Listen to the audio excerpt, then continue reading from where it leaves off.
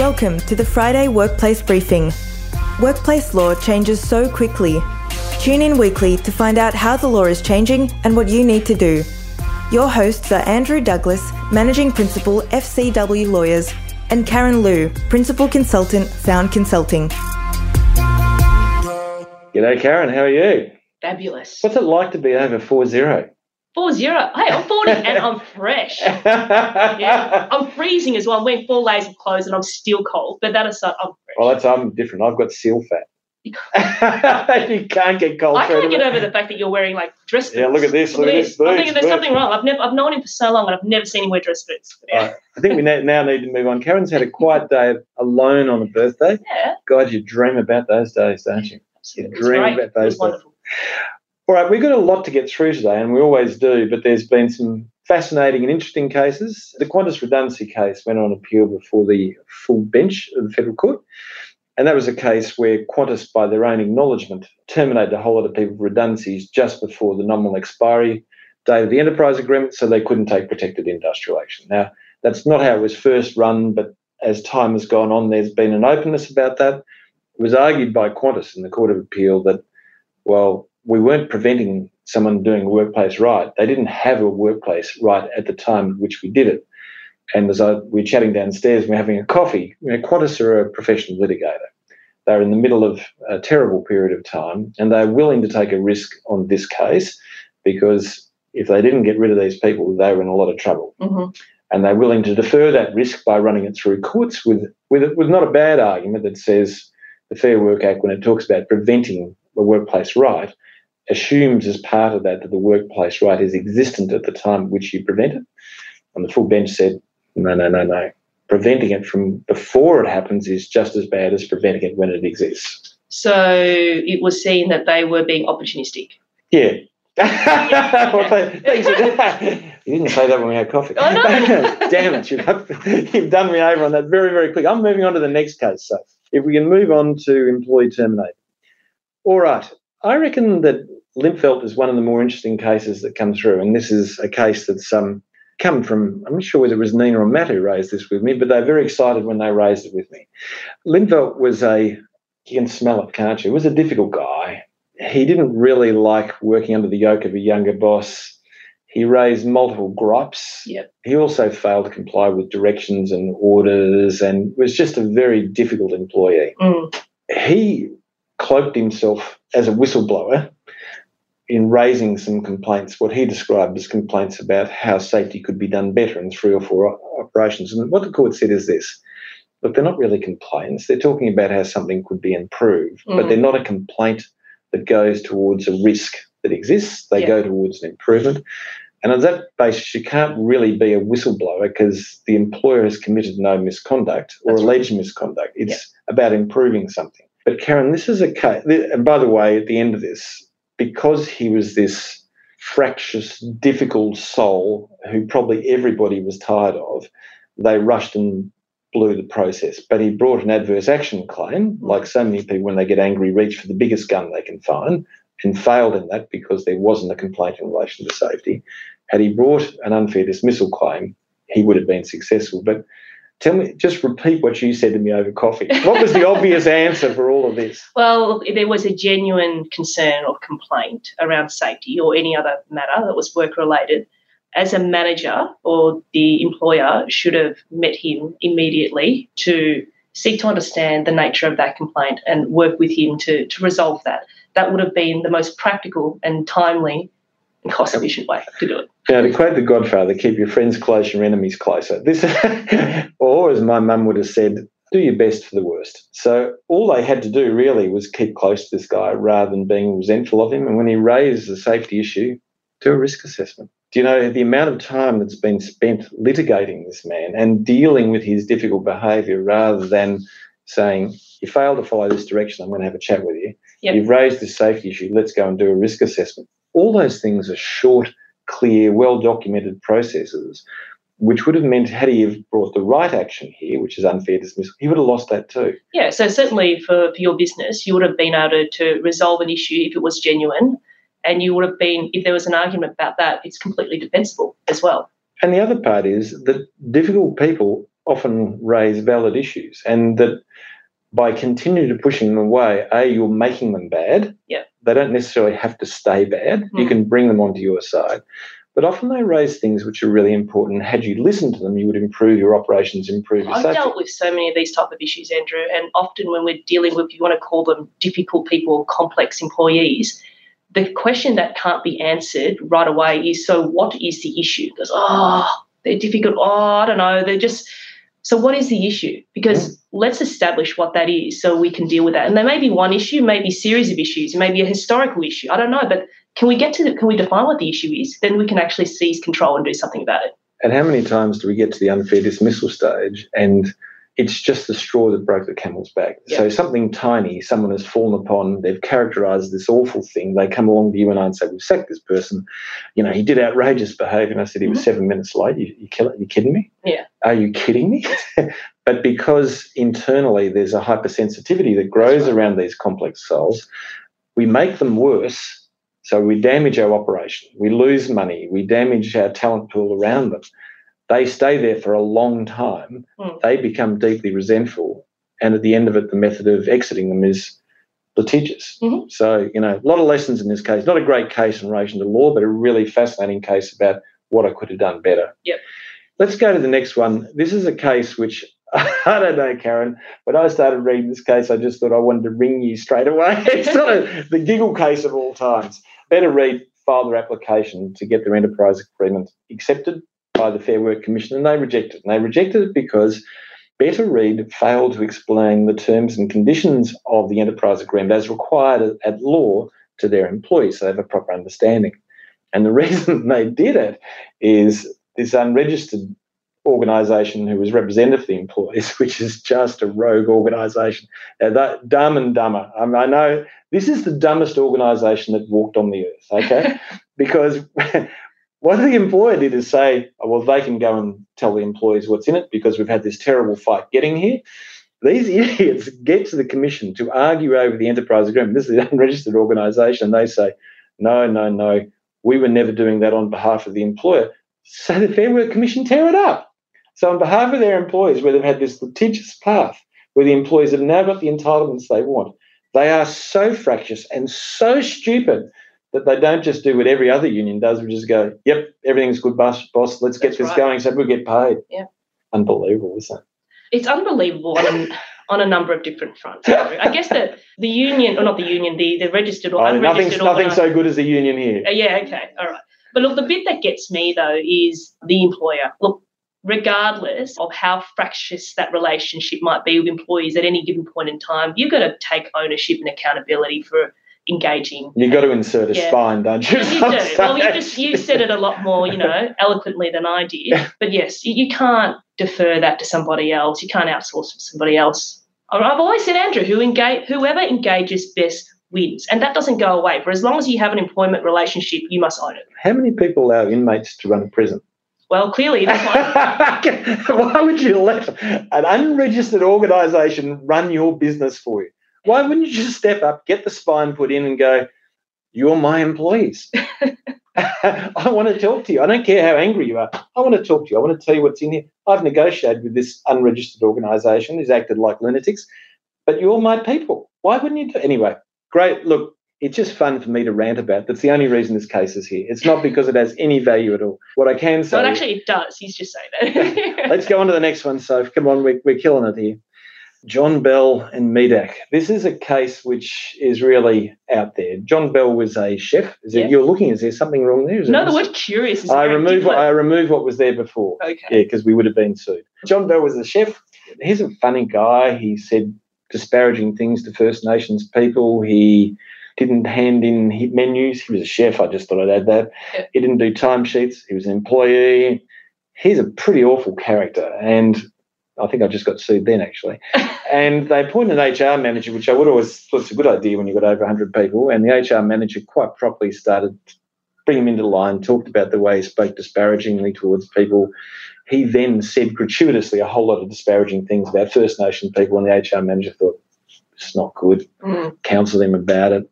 The behaviours continued. When they started dealing with performance issues, he refused to attend meetings. He did all sorts of stuff.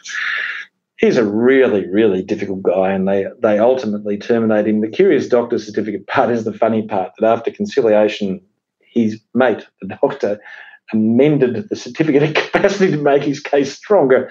And not surprisingly, the Fair Work Commission found that more than curious, and they said that shone a light really on his lack of credibility as witness. Yeah. But what this case really tells you is you got to stop bad behaviour early. This case talks about a period of time over which this person's misbehaviour continued. It is extraordinary. He was their chef for a whole organisation. Can you imagine the level of destabilising and damage and hurt that was being done? I don't know this guy, but as you read it, you just go, wow, you'd let this continue? And they did for a long period of time. Now, they had some problems around the way in which they managed it, but fortunately, Bell did ultimately respond immediately when the allegations were put to them. This case is just here to remind people it does have no legal interest for us at all. I've chosen it just because condemnation is such a risk. Were it not for the actions of this very careful and precise HR manager doing exactly the right thing, this is a case where he would have been successful in disputing his dismissal. Because there had been such a significant period of people going, yeah, I know he does it, and just letting him do it. And that's in everything. That's saying the disparaging and racist comments that he was making. It's being harassing. It's everything. He's bullying. He's failure to put in time. All of it, people were letting go. And this HR manager came and said no. Look, great job. And you read through the judgment what a good HR manager should look like. Yeah. Courageous, bold, fair, generous, all those sort of things. But I just raise it, had it not been for the strong and structured process this HR manager brought to bear, then this case would have rolled over and he would have been reinstated. A dreadful result. Yeah, but even without the HR manager, Andrew, this behaviour predates, their appointment. So just when you've got people who are just toxic or employees are just behaving badly, performing badly, it damages you culturally so much. Commercially, it is so costly. It just makes no business sense whatsoever. So I'd really encourage, it is difficult, particularly if it's a long time that you've had that person in place, but you're going to have to confront it at some point and do something. Remember, be best to your worst. So that someone's doing that, you immediately talk to them, you're kind to them, you point out what the behaviour is, you set your expectations, and you tell them what will happen next. Yeah. Never be scared of dealing with bad behaviour. Yep. And I guess today I've deliberately chucked in a couple of cases which deal with it because it's the thing we most frequently see as lawyers and you see as an HR person dealing with it. All right. Well, look, last week we talked about the political changes that we're seeing. Yep. We saw Anthony Albanese come out last night and again make some more suggestions about what he might do about underpayment, but we're seeing nothing of any substance coming through. But we raised last week this issue of why do we have all these jurisdictions? And I just thought for fun I might talk through for you, Karen, some of the differences that exist across. And I made a couple of notes. How different could it possibly be? Well, my crew look at 64 different statutes that apply to workplace law and a number of different common law enunciations of what particular phrases mean in each jurisdiction. So, in fact, a phrase may appear in one piece of law and have a very different interpretation. So that's probably 120 different pieces of law that we're looking at when we're dealing with national employers or people who work across state boundaries. But if we just look at the really obvious things, workers' compensation is the best example of the worst, if that makes sense. You've got some states which are private insured, so you can actually challenge your rate and you can, through your own safety performance, lower your rate in a real way and find a better insurer. But most are government-based ones. The period of time over which you determine what is going to be your rate and the components of how to determine it, Victoria has 143 components in their algorithm. Some have 5 or 6. Some are over 3 years, some are over 5 years. Crazy stuff. Victoria and Queensland are the only 2 states where you can seek a declaration from somebody as to their pre-injury status under workers' comp legislation. The periods of time under which you must maintain employment, 12 months in Victoria, 6 months in New South Wales, but their IR Act can extend that to 2 years where they can come back and apply for that. It goes on. And every jurisdiction is different. Only Western Australia can you settle the proceedings through a common law process. Everywhere you go, there is differences in workers' compensation, and even how you become self-insured, the rules around that vary in each jurisdiction in which you apply. That's a terrible outcome because nobody can understand that. We use Simon Booth to give us a bit of a window into it, and Kim understands that. They'd be one of two or three people in the whole of Australia can actually explain. Yeah, but they're solely dedicated. Kim does a lot more, of course, but Simon is a specialist in this space, and there is the volume of what he has to understand is incredible. And so then you go to discrimination law, and there's attributes which are protected in Victoria, for instance, which are protected nowhere else, such as physical appearance, which is why I live in Victoria, as well as age. Second reason I live in Victoria. The difference in what is the test, whether you use a comparator or not. So in Victoria, if you adversely affect someone as a result of an attribute, you have liability. But otherwise, in other states, there is differences around the comparator test. If I treat you differently than an objective person, what that actually looks like, what are the tests of reasonableness, they vary across all jurisdictions. Not only that, the federal jurisdiction allows costs and state jurisdictions don't. So you're actually playing into a plaintiff lawyer's hand of choosing the jurisdiction that is most beneficial to the employee. Crazy place. If we look at restraint of trade, New South Wales has a Restraint of Trade Act which allows you to read down restraints. No other state does. Although there are jurisdictional differences in interpretation that sit in the courts, everywhere else in Australia is different. If I go to safety, Victoria is different, quite different. And there are only 5 places that have industrial manslaughter. Each have different penalties. Why? Just why? 4 states are going to move against insurance. The others aren't. Yeah. Why? How do you run a business when you don't understand? But let's keep going because I'm having fun now. Surveillance Devices Act, Covert surveillance is not permitted in New South Wales and Queensland without an identification you're doing covert surveillance. That sort of takes away from being covert, by the way. When you're looking over someone's fence, you've got to hold a sign up, I'm looking over your fence. It doesn't work very well. In Victoria, you can. I look at privacy legislation. Only 3 states and territories have dedicated health records privacy. And the privacy legislation varies between states in relation to government, state government, not too much. But what that means is we've got about 30 or 40 privacy commissioners. And it comes to my point that not only is it impossible for business, it means that all our regulators are underfunded, and that's why they're toothless. Well, they could also be wrong in their... Yeah, imagine if we just had 7 major regulators, how the funds would be channeled into to have high-performing regulators. How much less litigation at a commercial level we'd have at a workplace level because we'd have regulators going and checking. How more productive would our businesses be? But, and how easy, if I appoint you as an HR manager, you only need to know 7 pieces of legislation, 1 piece of common law. Yeah.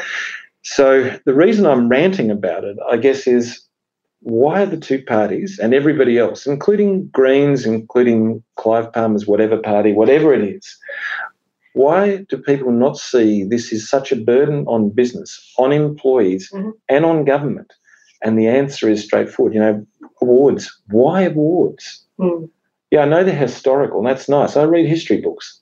But why can't you just centralise that into one place in the Fair Work Act and say these are minimum terms and conditions? And if there are particular industry risks, so heat risks and things like that, you say in the following industries, this is the heat rules. Why do we have to do this so our enterprise agreements can then flexibly play out across businesses that have multiple industry within? Yeah. But instead of that, we're stuck in this process where it is just so hard. And the questions that I've had that have come across my desk in the last 2 weeks since I've raised this, which are multi-jurisdictional questions, there's not a lot of lawyers who actually know the answers either. I'm sitting there going, we need to go there, Nina, you need to have a look at that. This is a hard job. It's a hard job for me. It's impossible for business. Yeah. So I guess, can you please thump the desk a little bit? Unfortunately, you won't be able to vote on this issue because there's nothing there to nobody wants to talk about it. Yeah. Nobody wants to talk about it, but I'm not giving up. I just want you to know that. Maybe in our lifetime, everything you're saying, Andrew, in terms of I totally believe it. And maybe one day, because it's really an injustice really to our economy and our country at the moment, the way things are set up. So. Yeah, and there's no benefit that falls either way. It's not better for employees or better for employers. Absolutely. It's just dumb. Yeah. All right. here we go with the case study. Let's go through the problem first. I've been off for a couple of weeks. Let's see. I might be a bit rusty reading this if there's a couple of tricky words in here, Andrew. But anyway, firstly, let's go. Angelo was a welder working for Rig Dig Minerals, RDM, a remote drilling rig in Victoria. He worked under the supervision of Vince, a much older mechanical engineer who was very hands-on. When Vince was asked to describe himself at a recent evaluation, he said, "I'm the sort of guy who calls a spade an effing shovel. I'm not ever going to be a shiny-ass city slicker who hides behind the truth. I tell the truth, warts and all." City shiny ass. I just want to say hi to the midfield guys who describe lawyers who wear suits as shiny ass. That's where I got that from. Actually, they do say that, actually. Cool. All right, so his refusal to roll over to political correctness, as he called it, led to many conflicts where he used pejorative, unbelievable, pejorative and offensive language to others based on race, disability, or any other attribute he frowned upon. Angelo was a laid-back guy and described himself as a proud First Nations person, but working for Vince over the past 6 months had worn him down. Vince had made several derogatory comments to Angelo in recent weeks, but no worse or more frequent than usual. As Angelo took time to set up a job, Vince commented, "You guys always get lost and go walkabout."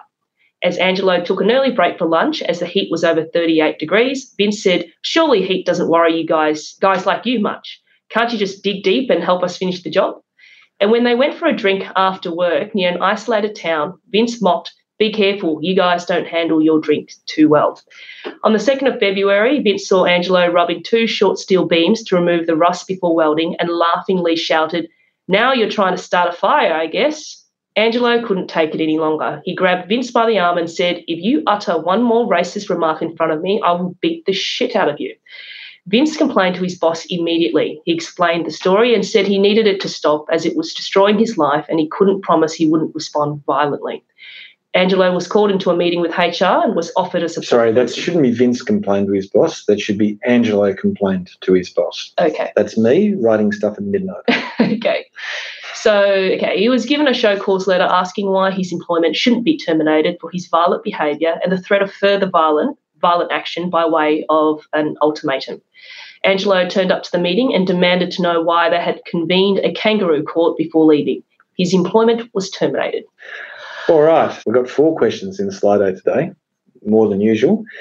Interesting stuff. You and I are both involved in a number of cases that sit around these types of issues at the moment.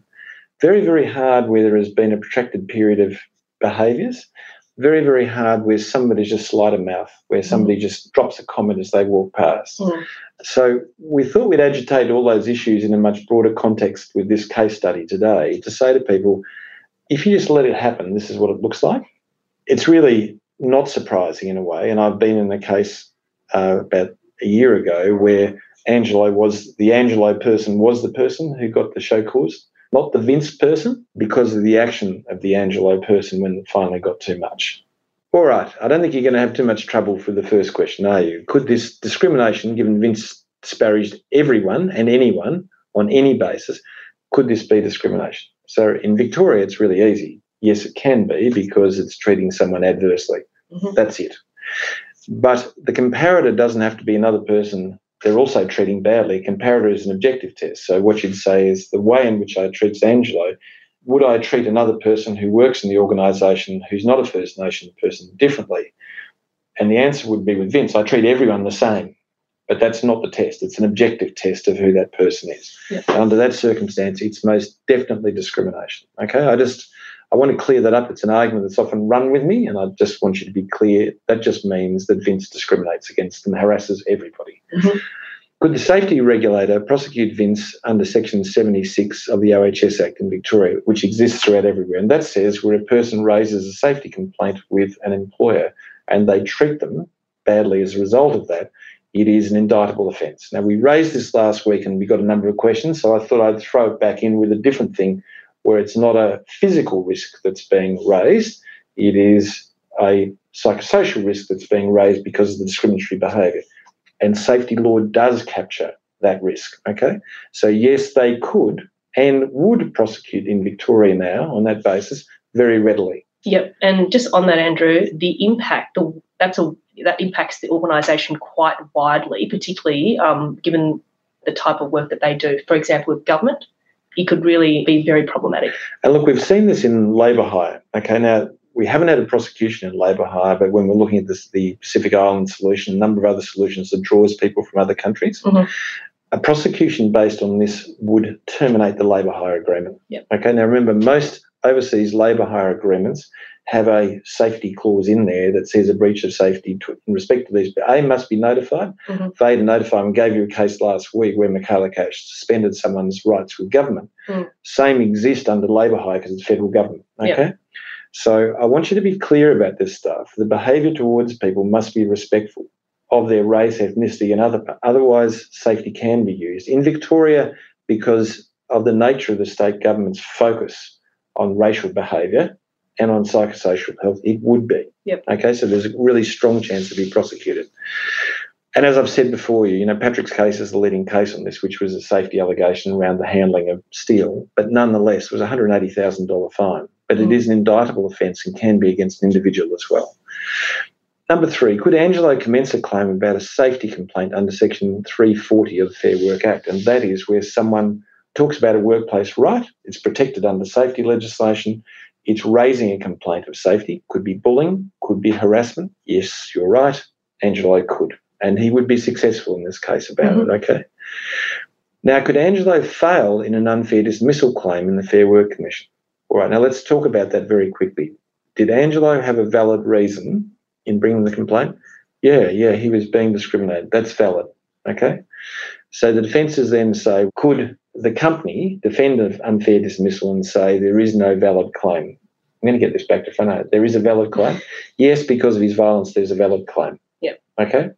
So you get across the valid test. That's how low it is. It took me a while to get there, didn't it? My brain is just cactus today. And I did nothing bad last night. Nothing bad at all. I'm sober and straight today. It's terrible. So, yes, it's a valid claim, and I want you to see how easy that test is passed. Yeah. The next question is, would it be harsh? We don't know a lot about his circumstances, okay? So probably is going to be harsh, but that's not the real question. Was it reasonable? Well, the answer is when you look at the facts in this case, it's clearly unreasonable because the provocateur, the person who did this, is Vince. So it's not reasonable. And it's not just because it's not lawful. Had they investigated it correctly, they would have found, yes, Angelo did the wrong thing, and yes, he may have been disciplined for it, but he could not be terminated for what he did. So it would be unjust and unreasonable. So now that I've got it right about the unfair dismissal claim, because I'm a dick, then you can see why Angelo would definitely succeed in unfair dismissal, adverse action, and a safety prosecution and discrimination law. All right, that's all with 8 seconds to go. Well, look, it was a case, but again, touching on various different pieces of legislation, Andrew. So it's never simple, is it? And that just shows you how complex it is, particularly when discrimination claim can be run at the same time as an adverse action claim. Yeah. Crazy stuff. Can you do these things? I don't know what any of those are, but cool. I know Sophie wants you to do those things. Pick one. Yeah, I like the clapping a lot, and I like the heart and the thumbs up. Not sure about light bulb, and I don't know why the guy's picking his nose. Light bulb is a good idea. What's the guy picking his nose? No, he's not picking his. That's how you pick your nose. Oh, that's how. Not, I clean my teeth and pick my nose at the same time. All right, guys. See you later. Thank you very much. Great to catch up, Karen. Yeah, you too. See you, everyone. Bye. Bye-bye.